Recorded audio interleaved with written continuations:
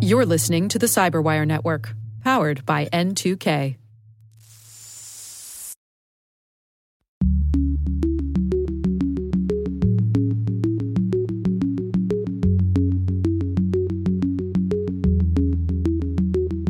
With private companies that get hacked, governments that get hacked, there's just this increased focus on cybersecurity. And I think people are concerned the longer you wait, if something happens, there'll be that, Monday morning quarterbacking, looking back and say, why didn't we put a rule in effect earlier?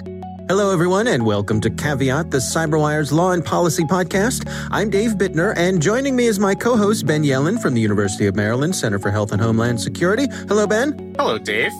On this week's show, I've got the story of the FTC demanding information from social media companies. Ben covers a privacy story out of California dealing with Uber. And later in the show, my conversation with Michelle Lidekin from Morris, Manning & Martin on an unexpected cybersecurity compliance rule that's forcing government contractors to act quickly.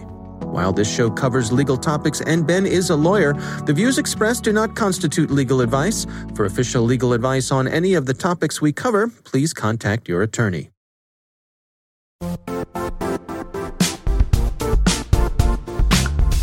The IT world used to be simpler. You only had to secure and manage environments that you controlled. Then came new technologies and new ways to work. Now, employees, apps, and networks are everywhere. This means poor visibility, security gaps, and added risk. That's why Cloudflare created the first-ever connectivity cloud. Visit cloudflare.com to protect your business everywhere you do business. All right, Ben, why don't you kick things off for us? What do you have to share this week? So my native state of California has had a lot of illegal run-ins with these ride-sharing applications, including Uber and Lyft. And this is just the latest story in the never-ending rift between the California state government and Uber. This is a story that comes from the Washington Post, their technology page by Faiz Siddiqui. California regulators issued a $59 million fine and threatened to suspend Uber's license to operate in the state over Uber's refusal to hand over data on sexual assault on its platform. So last year, Uber had released a report on the prevalence of sexual assault on its application. It's a groundbreaking report. There was, a lot of interest, a lot of news stories about it. The report indicated that in the 2 years prior to it being released, so 2017 and 2018, there were 6,000 cases of reported sexual assault. Uber has been reluctant to transmit this data to the state of California. California wants it for its own investigative purposes.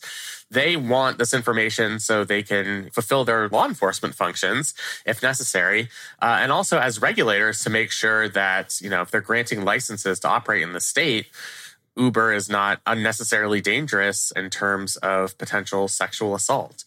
So an administrative law judge, as part of the California Public Utilities Commission, and these commissions in California are so powerful, uber powerful, if you will. You went there. I know. Apologies to our listeners. So they say that Uber has 30 days to come into compliance with this order, and it wants some pretty private information, the date, time, and location of each reported assault, description of the circumstances, etc. They want contact information for witnesses, which is another pretty extreme request. What Uber is saying is it does not want to release this data because they think it would compromise the anonymity of sexual assault victims, which to me is a very reasonable concern. They've spoken with survivor groups saying that the best practice is not to release this information. It can lead to additional abuse on people who've already been victimized by sexual assault. The California Public Utilities Commission is saying that it's going to keep the information under seal. It would be completely anonymized, and they would replace the names with unique identifiers so that you wouldn't be able to find out exactly who the person is. But, in the past, they've actually, prior to this particular announcement, they have been insistent on collecting full names and contact information from sexual assault survivors. We now have a potential legal stare down here between two very powerful entities as it relates to private information on an application. Uber has 30 days to file an appeal.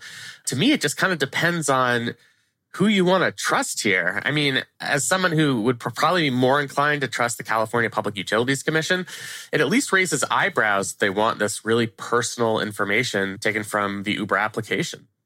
All right. Well, let me get some clarifications here from you. So first of all, when we're saying prevalence of sexual assault on its app, are we really saying enabled by its app? And we're talking about, this is people who are getting sexually assaulted during the course of a ride share, yes? Yes, right. So it's an app-based ride-sharing service. It's not the app itself, as you say, right, that's facilitating the sexual assault. That's correct. Right. So we're not talking about sending nude pictures of... The drivers aren't sending they're not erotic pictures of themselves to their passenger. This is in the car or that sort of thing. Exactly.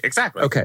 Why are they being stubborn about needing all these specifics? What difference does it make to them? Any indications? So it's one of those things that they probably don't want to reveal the full details of what they're after. My guess is it's going to be part of a regulatory investigation into how Uber operates in the state and if Uber has done enough in the wake of the report that it's released last year to root out sexual assault. I think you can't understand this story outside the context, which is there was this major battle between the state of California. It went to a ballot proposition about ride-sharing services and minimum wage. There's already kind of a political battle line between state regulators and Uber and Lyft in particular. So I think this is part of a broad regulatory effort to try and understand the scope of the problem. But to answer your question, that's what I'm sort of confused about. Why exactly would they need this level of personal information? You'd probably want to root out patterns of abuse. So if something has happened in particular neighborhoods, a certain type of driver, that might be useful information. Maybe a particular driver themselves who has a pattern, who's done this more than once. Right. I'm just thinking if they had a driver who was trouble, Uber knew this driver was trouble and Uber didn't do anything about it, didn't do enough about it. Well, that's certainly something that California wants to know about. Right. And they will levy a huge regulatory fine against Uber. And I think that's the purpose of all of this. Right. But why they need to get information on the victim, part of my hesitance to it is it almost doesn't matter to me what the demographic or other information is about the victim in the first place. I'm sure it could be useful for some statistical purposes, but it's almost like getting into a potential danger area of victim blaming to be like, oh, well, most victims were within this age range. They weren't acting responsibly. Right. They came from these neighborhoods. What were they wearing? Yeah, exactly. So that's why I think Uber, through its public relations office, has been right to push back against this, saying it's not the best practice. We've talked to advocacy groups. This is not something that they recommend. And we're not going to trust you to keep this private information under seal. It would be a betrayal to our customers, particularly ones who have already gone through so much in the wake of being sexually harassed or assaulted. Yeah. This is an interesting one, isn't it? Because I guess California has really been after these ride-sharing companies, as you say. Yes. And so I can see on the one side of California saying, okay, that didn't work. Let's try this. That didn't work. Let's try this. I suppose a case could be made that California has it in for these companies. I'm sure that's probably the case that Uber and Lyft are making here. Yes, it is. But I don't know that that's what this is. Perhaps in their enthusiasm to go after the companies, they're losing the forest for the trees and demanding information that I'm with you. I don't see the case being made for A, that they need this information at all, but also B, that they can say with certainty that they'll be able to keep the information private, because we know information can be de-anonymized. It's not that hard. Yeah. Another thing that's mentioned in this article is what happens when other companies start to get these requests. They're going to be less likely to comply if they know that they'd have to hand over, private information. That if you have a lack of clarity from exactly what the California Public Utilities Commission is after, what kind of information they're requesting, companies might just try to avoid releasing these types of reports altogether. So it's a disincentive for a future Uber, say their main competitor, to conduct their own report on sexual assault, because otherwise they're going to run into these issues with state regulators. And I think that's a bad incentive structure, in my opinion. And also, I could imagine for the victims themselves, if you know that if I report this to the company, then they are then obligated to send all my information along to the government, Right. capital T, capital G, that may make me hesitant to report this. Absolutely. And we don't want that to happen either. No, we want people to be able to come forward. So unless, the Public Utilities Commission comes up with a very compelling reason why they need this additional information, I think we are right to join Uber in being skeptical. Even though it's not my natural inclination to side with Uber on these types of things. Now, what happens next? Does this go in front of a judge and they both make their cases and the judge makes a decision? Where does it go from here? This was a decision made by an administrative law judge working on behalf of this commission. Uber has the opportunity to appeal to a state court judge, which it seems that they're going to do. So administrative law judge, is, I don't want to insult them, but it's a kind of a step down from like a state trial judge or a state appeals judge. They deal with administrative matters, whether such and such company is subject to a particular fine, etc. So Uber does have the opportunity to seek appeal. They have 30 days. I'm sure their willingness to appeal depends on what they see as the PR angle here. I mean, we've seen with other companies, you think back to the Apple and FBI dispute. If you want to advertise yourself as protecting user information, this might be the high-profile fight you want to take on, saying we will take this to court because we're that committed to protecting private information, particularly on something that's such a sensitive subject. Yeah. Boy, what an interesting story. Mm-hmm. All right, we'll have a link to that. Again, that's from the Washington Post. We'll have a link to that in the show notes. My story this week is, I suppose, in a way, kind of follow-up to something you talked about last week, which was the antitrust case coming down against Facebook. And in the meantime, the FTC, the Federal Trade Commission, has reached out to a bunch of organizations. They've contacted Amazon, TikTok, Discord, Facebook, Reddit, Snap, Twitter, and WhatsApp, and all YouTube. The companies that run the world. Yep. the biggies. And they've demanded that they turn over details on their data collection and advertising practices. The companies have 45 days to respond to the order. Again, this is the government taking a closer look at these big tech companies, at our privacy, and so on and so forth. Interesting that the FTC commission came after them with a 4-1 vote. One commissioner, a Republican commissioner, Noah Joshua Phillips, dissented, and he said that the breadth of the inquiry, the tangential relationship of its parts, and the dissimilarity of the recipients combined to render these orders unlikely to produce the kind of information the public needs and certain to divert scarce commission resources better directed elsewhere. So that's one way to look at it, but he got outvoted 4-1. Right? Yeah. Is this just another step? How big a deal is this, Ben? So this is the next step, I think, that started earlier this month when you had 48 state attorneys general and the FTC itself start to file these antitrust actions against these big tech companies. And as we said on our previous show, this is something that's going to be a very long process, years and years worth of discovery. I think the first step is figuring out what these sites do with user data. Whether that's the first step in this lawsuit or the first step for some other regulatory action that the FTC wants to take, I think it's kind of all part of the same game here where we're pulling the hood up on what goes on with these tech companies. I thought the dissenting view of the FTC commissioner, the Republican, was really interesting, basically saying that not only is this request overbroad, which could be the grounds for some potential legal challenges, but also this isn't the type of information that the public would actually need. And, the FTC has finite resources. So if we're combing through these 9 huge tech companies and exactly everything they do with their data, it would overwhelm their resources and divert attention that could be spent elsewhere, including on these antitrust lawsuits. So, yeah, this is part of big tech finally being placed under the microscope and facing some accountability. This request, because it's so controversial and because of the breadth of the information that's part of this request, I think certainly is more newsworthy than anything else we've seen come from the Federal Trade Commission as it relates to big tech companies. Yeah. By the way, this article is from NPR, written by Jacqueline Diaz. It says that the agency, the FTC, is using its authority under Section 6B of the FTC Act, which allows it to undertake broad studies separate from law enforcement. Do you have any sense for what the degree to which the FTC has the ability to demand things, to tell these companies what to do, and what's their ability to say no? They have very little ability to say no. Now, they can challenge these requests in court, and sometimes they do so. But the FTC has pretty broad powers as a regulatory agency.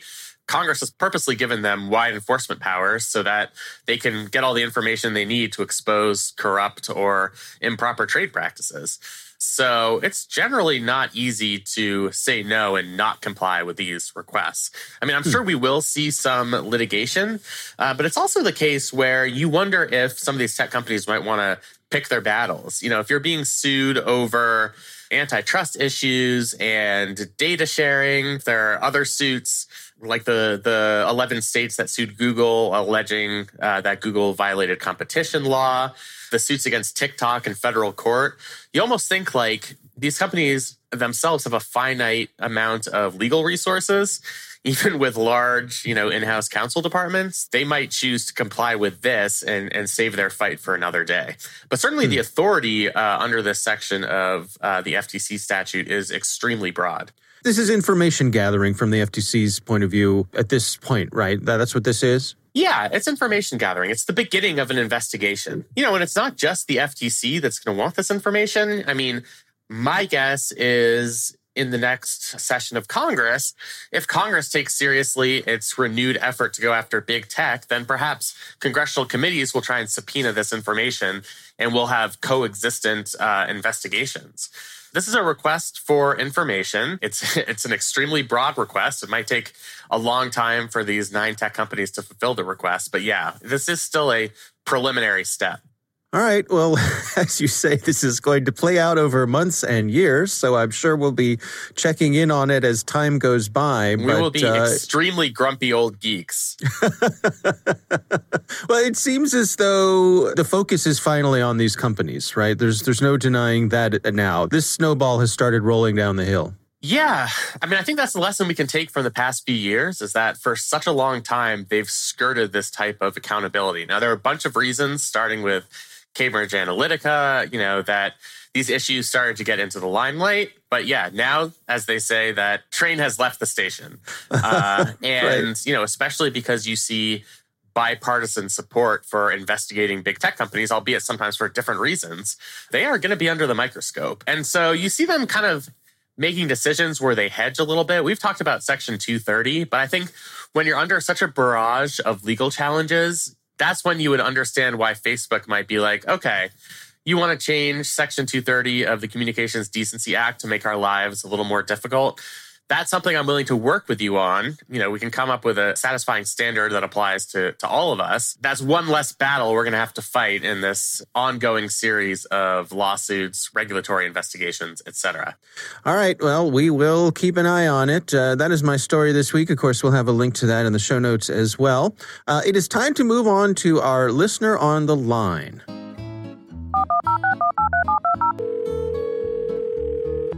We got a nice correspondence from a listener named Mitch who wrote into us. He's actually was listening to one of our older episodes back on episode 51, which like me, Ben, you have all of our episodes memorized. So you know exactly what he's talking about. We'll get to the point here that he makes. He was listening to that episode and he said, interesting episode interview with which I completely disagree. Not a surprise that you have listeners who disagree with you, I'm sure. And we welcome it.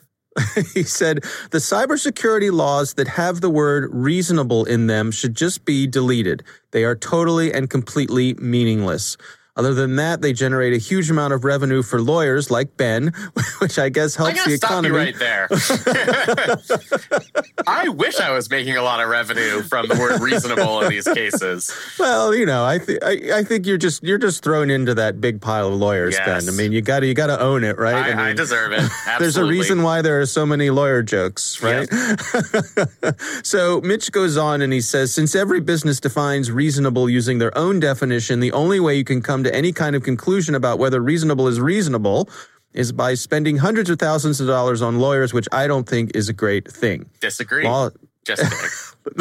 Laws like New York's SHIELD Act and DFS 500 go completely in the other direction until you have the names of the policies you have to have. So he goes on from there, but I think that's the large picture there. And I think it's an interesting point is that we see this a lot in all sorts of areas of the law. Is it fair to call them weasel words? Like yes, reasonable?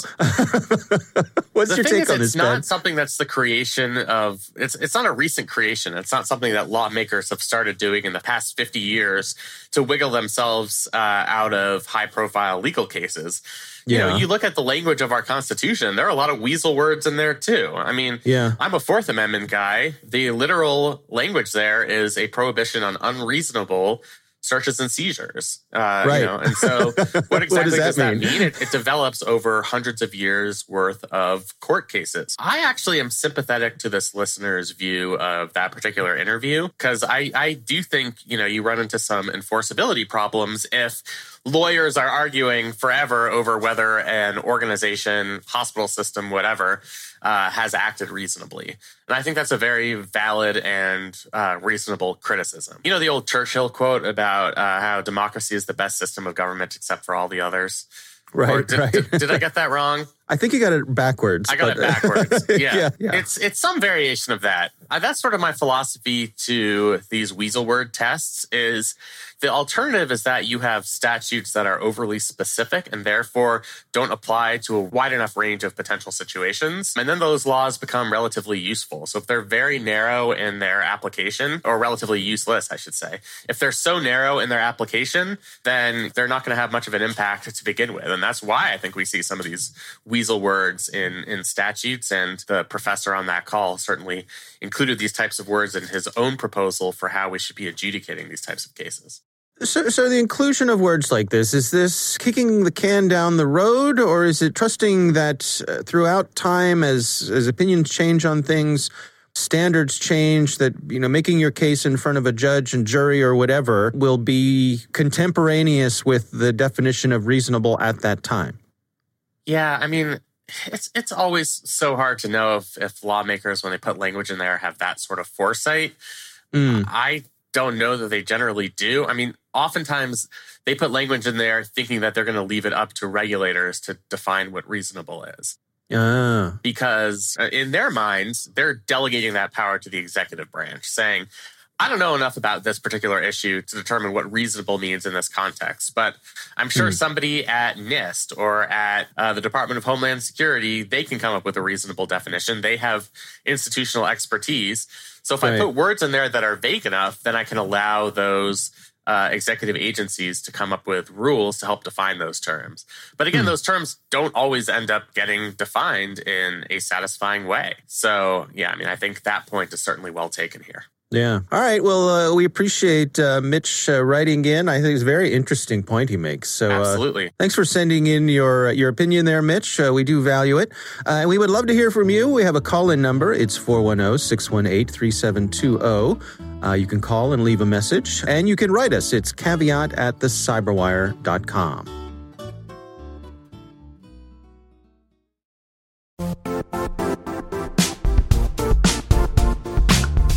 And now, a word from our sponsor, Zscaler, the leader in cloud security. Cyber attackers are using AI in creative ways to compromise users and breach organizations. In a security landscape where you must fight AI with AI, the best AI protection comes from having the best data.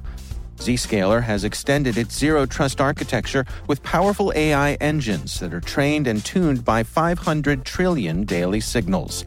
Learn more about Zscaler Zero Trust Plus AI to prevent ransomware and AI attacks. Experience your world secured. Visit zscaler.com/zerotrustai.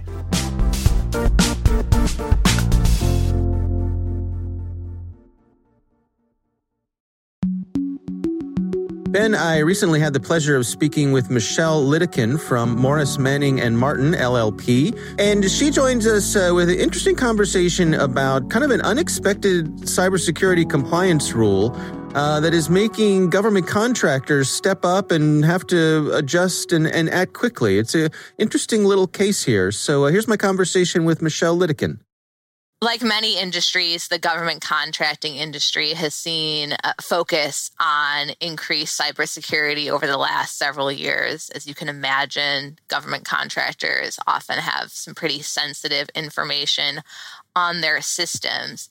And we knew that there would be new rules coming at some point. The focus of those rules was called the Cybersecurity Maturity Model Certification, or CMMC process. And that has been expected for, I'd say, a year or two. The surprise came recently when the DoD announced a rule that included CMMC, but also includes a new DoD assessment methodology that uses NIST SP 800-171, which consists of over 100 different standards of cybersecurity. And I'll say that there is currently a regulation. It's in the defense acquisition regulations that apply to any DoD contract potentially that uses the NIST SP 800-171. But at this point, contractors have been self-certifying that. So they check the box and they say, yeah, our systems are good to go under the NIST. Now, with this newly announced methodology, they're going to have to, for a basic level, still self-certify, but they're going to have to provide more information to the government to back up that self-certification. And then there'll also be medium or high level assessments that include more standards, and the government will be actually coming in and conducting those certifications, which will be required for contracts that have more sensitive, more secure type information. Now, you mentioned that this was a surprise. I mean, to what degree was it a surprise? Did this come out of nowhere? Yes.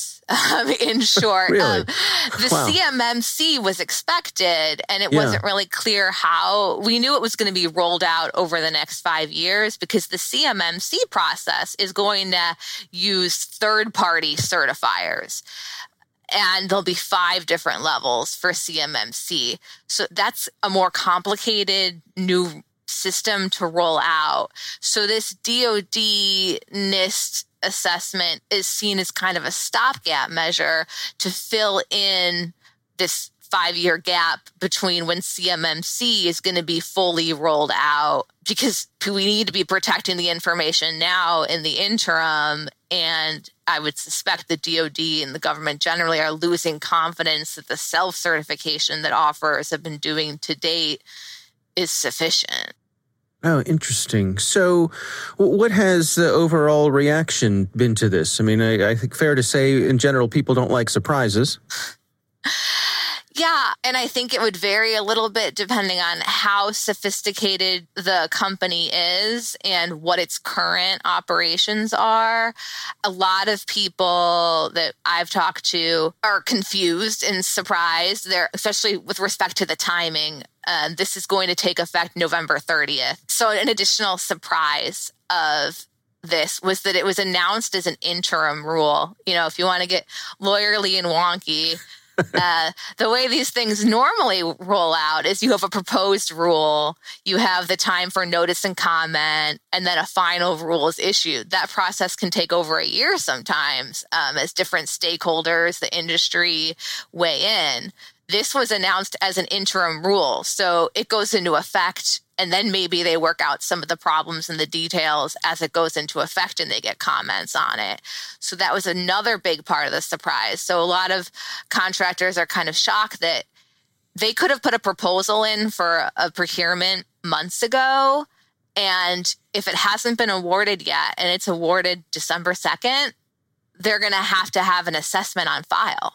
if it's covered by this rule, which, many contracts are. That's an additional complexity, is that this covers what's known as covered information systems, which the government isn't always clear with contractors on whether they do have covered information systems, on whether they're handling the kind of sensitive, unclassified data that is subject to these rules. So there's just been a lot of confusion within the industry. Has there been any sort of reading between the lines? I mean, was there an event that people can look to that triggered this sort of unusually fast timeline on the DoD's part? I don't think so. I think it's just more of an evolutionary process, that there's been a heightened increase on these issues over time. There's been a Huawei ban in effect.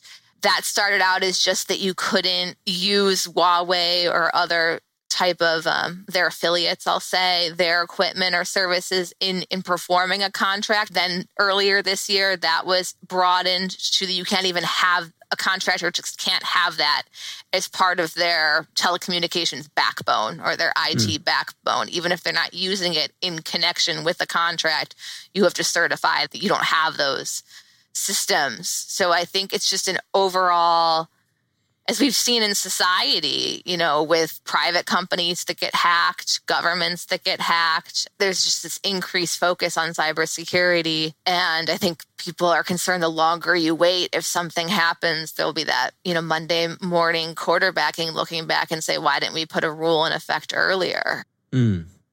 What are you hearing from the folks that you work with in terms of the real world effects of this and how this is going to impact the way that they do business?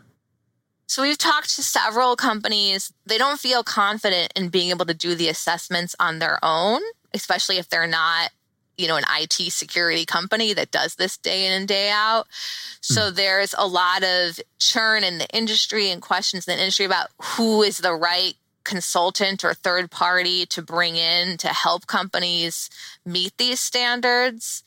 And then how expensive is that going to be to, one, get those services to help advise you on what to do, and then two, put in any measures that are necessary to help bring you into compliance, and ultimately whether expending those costs is going to be worth it to continue to do business with the government. Is my perception correct that there's also kind of a wait and see kind of thing to see to what degree the government is going to be enforcing things and what particular things they focus on? There is a bit of a wait and see at several points in the process. One is whether the provision that requires this assessment is going to be in your contract. So there's waiting to see until that happens. For some contracts, I think it's pretty obvious because, you'll be dealing with maybe, military defense information. So it's probably going to be there. But other things, maybe you have DoD personnel information. Are they going to require it for that? There's also some waiting and seeing if you're a subcontractor to see if your prime contractor is going to flow this requirement down to you and make you comply with it, because prime contractors often need to do those things. And then, yes, as you mentioned, there's over 100 security requirements in the NIST standard. You don't need to have all of them to achieve the basic level, but you need to have a plan in place for how you're going to achieve all of them. So there's a question of which ones will the DoD really focus on and say, well, if you don't have this one now, that's a problem. Whereas, okay, we're comfortable waiting 60 days, 90 days, 6 months, if it's going to take some time for you all to implement some of these standards. So where do you suppose this is going to go from here? I mean, this is an interim rule. What happens next? Well, as of November 30th, it will start going into effect. Contractors will need to start complying with it, certifying that they have it. I expect to see more and more companies in the marketplace offering services to help contractors get up to speed here. I could see more enforcement actions on behalf of the government in the coming years if people are not complying.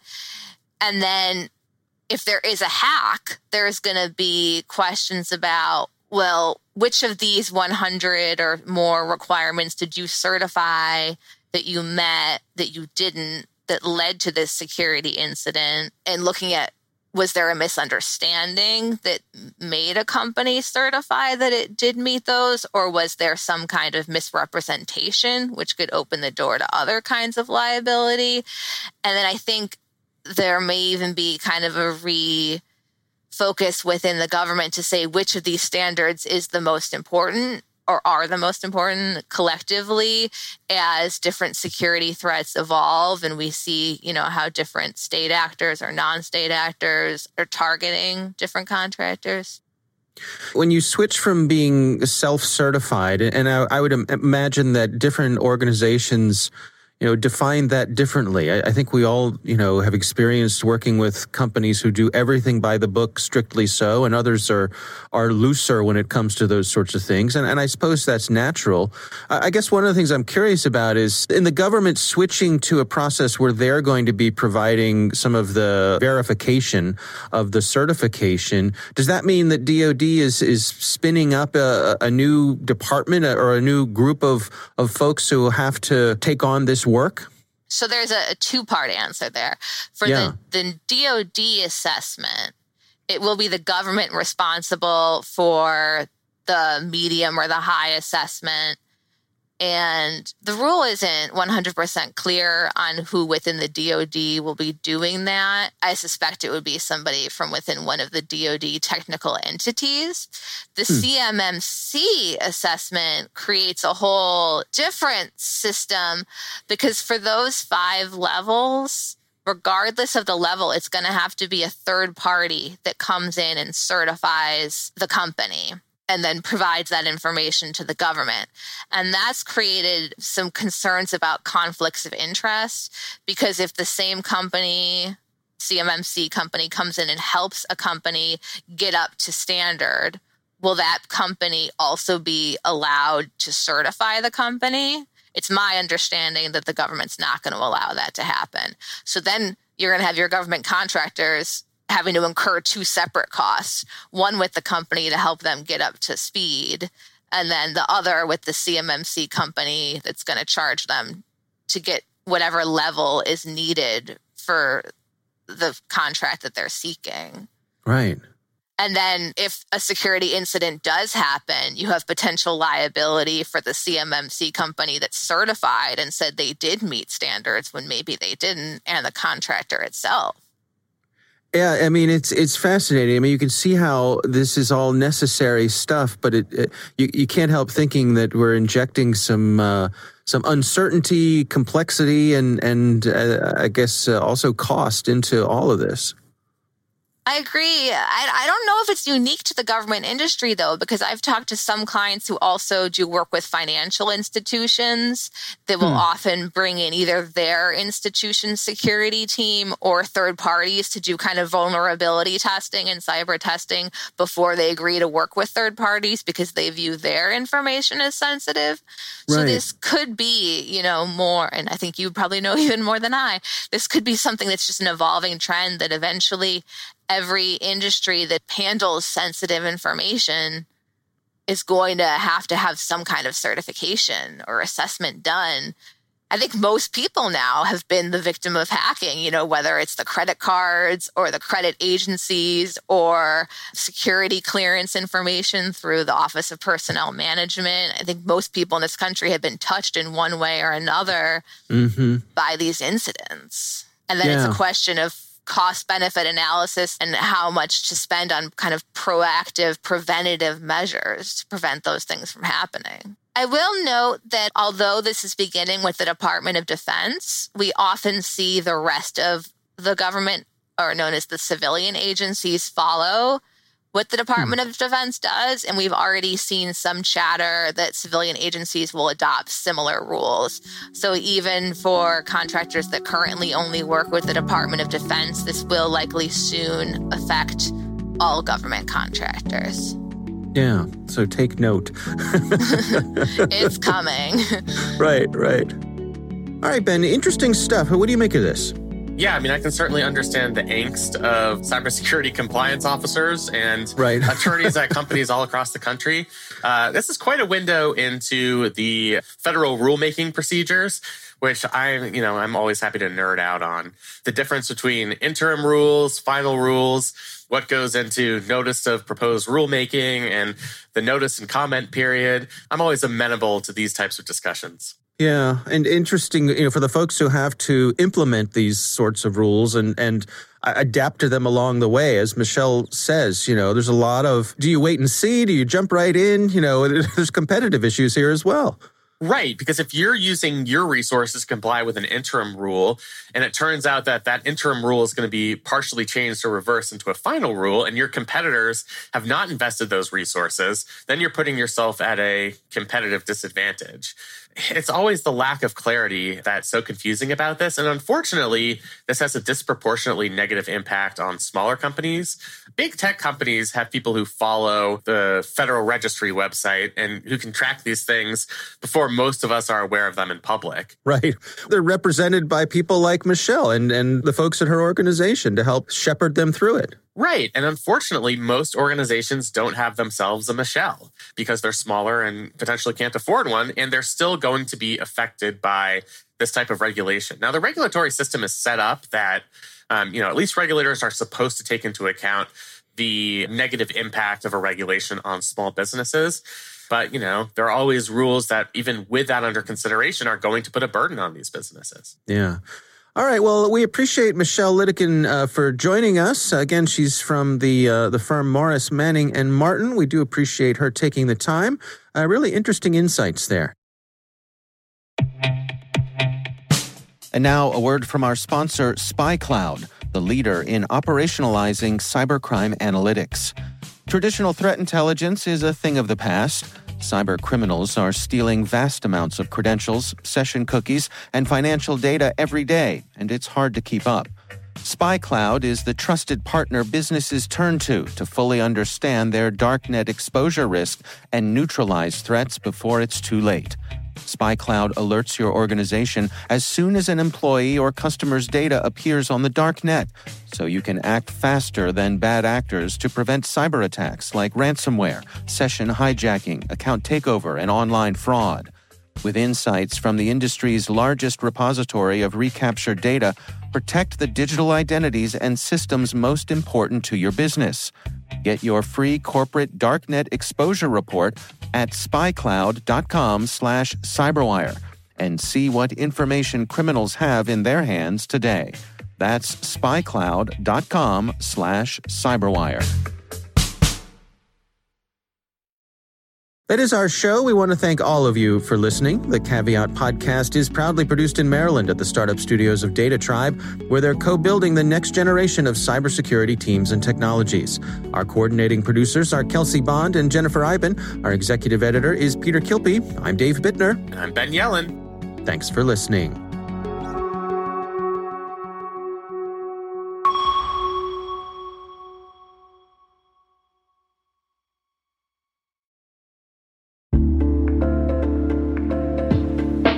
Hey all, Rick here. At N2K CyberWire, we're dedicated to continuously improving the quality of the news and commentary on our network. That's why we're inviting you to participate in our 2024 audience survey. It only takes a few minutes, and your feedback is invaluable. Plus, you'll have the chance to win a $100 Amazon gift card as a thank you for your time. Head on over to cyberwire.com/survey. That's cyberwire.com/survey to share your feedback now.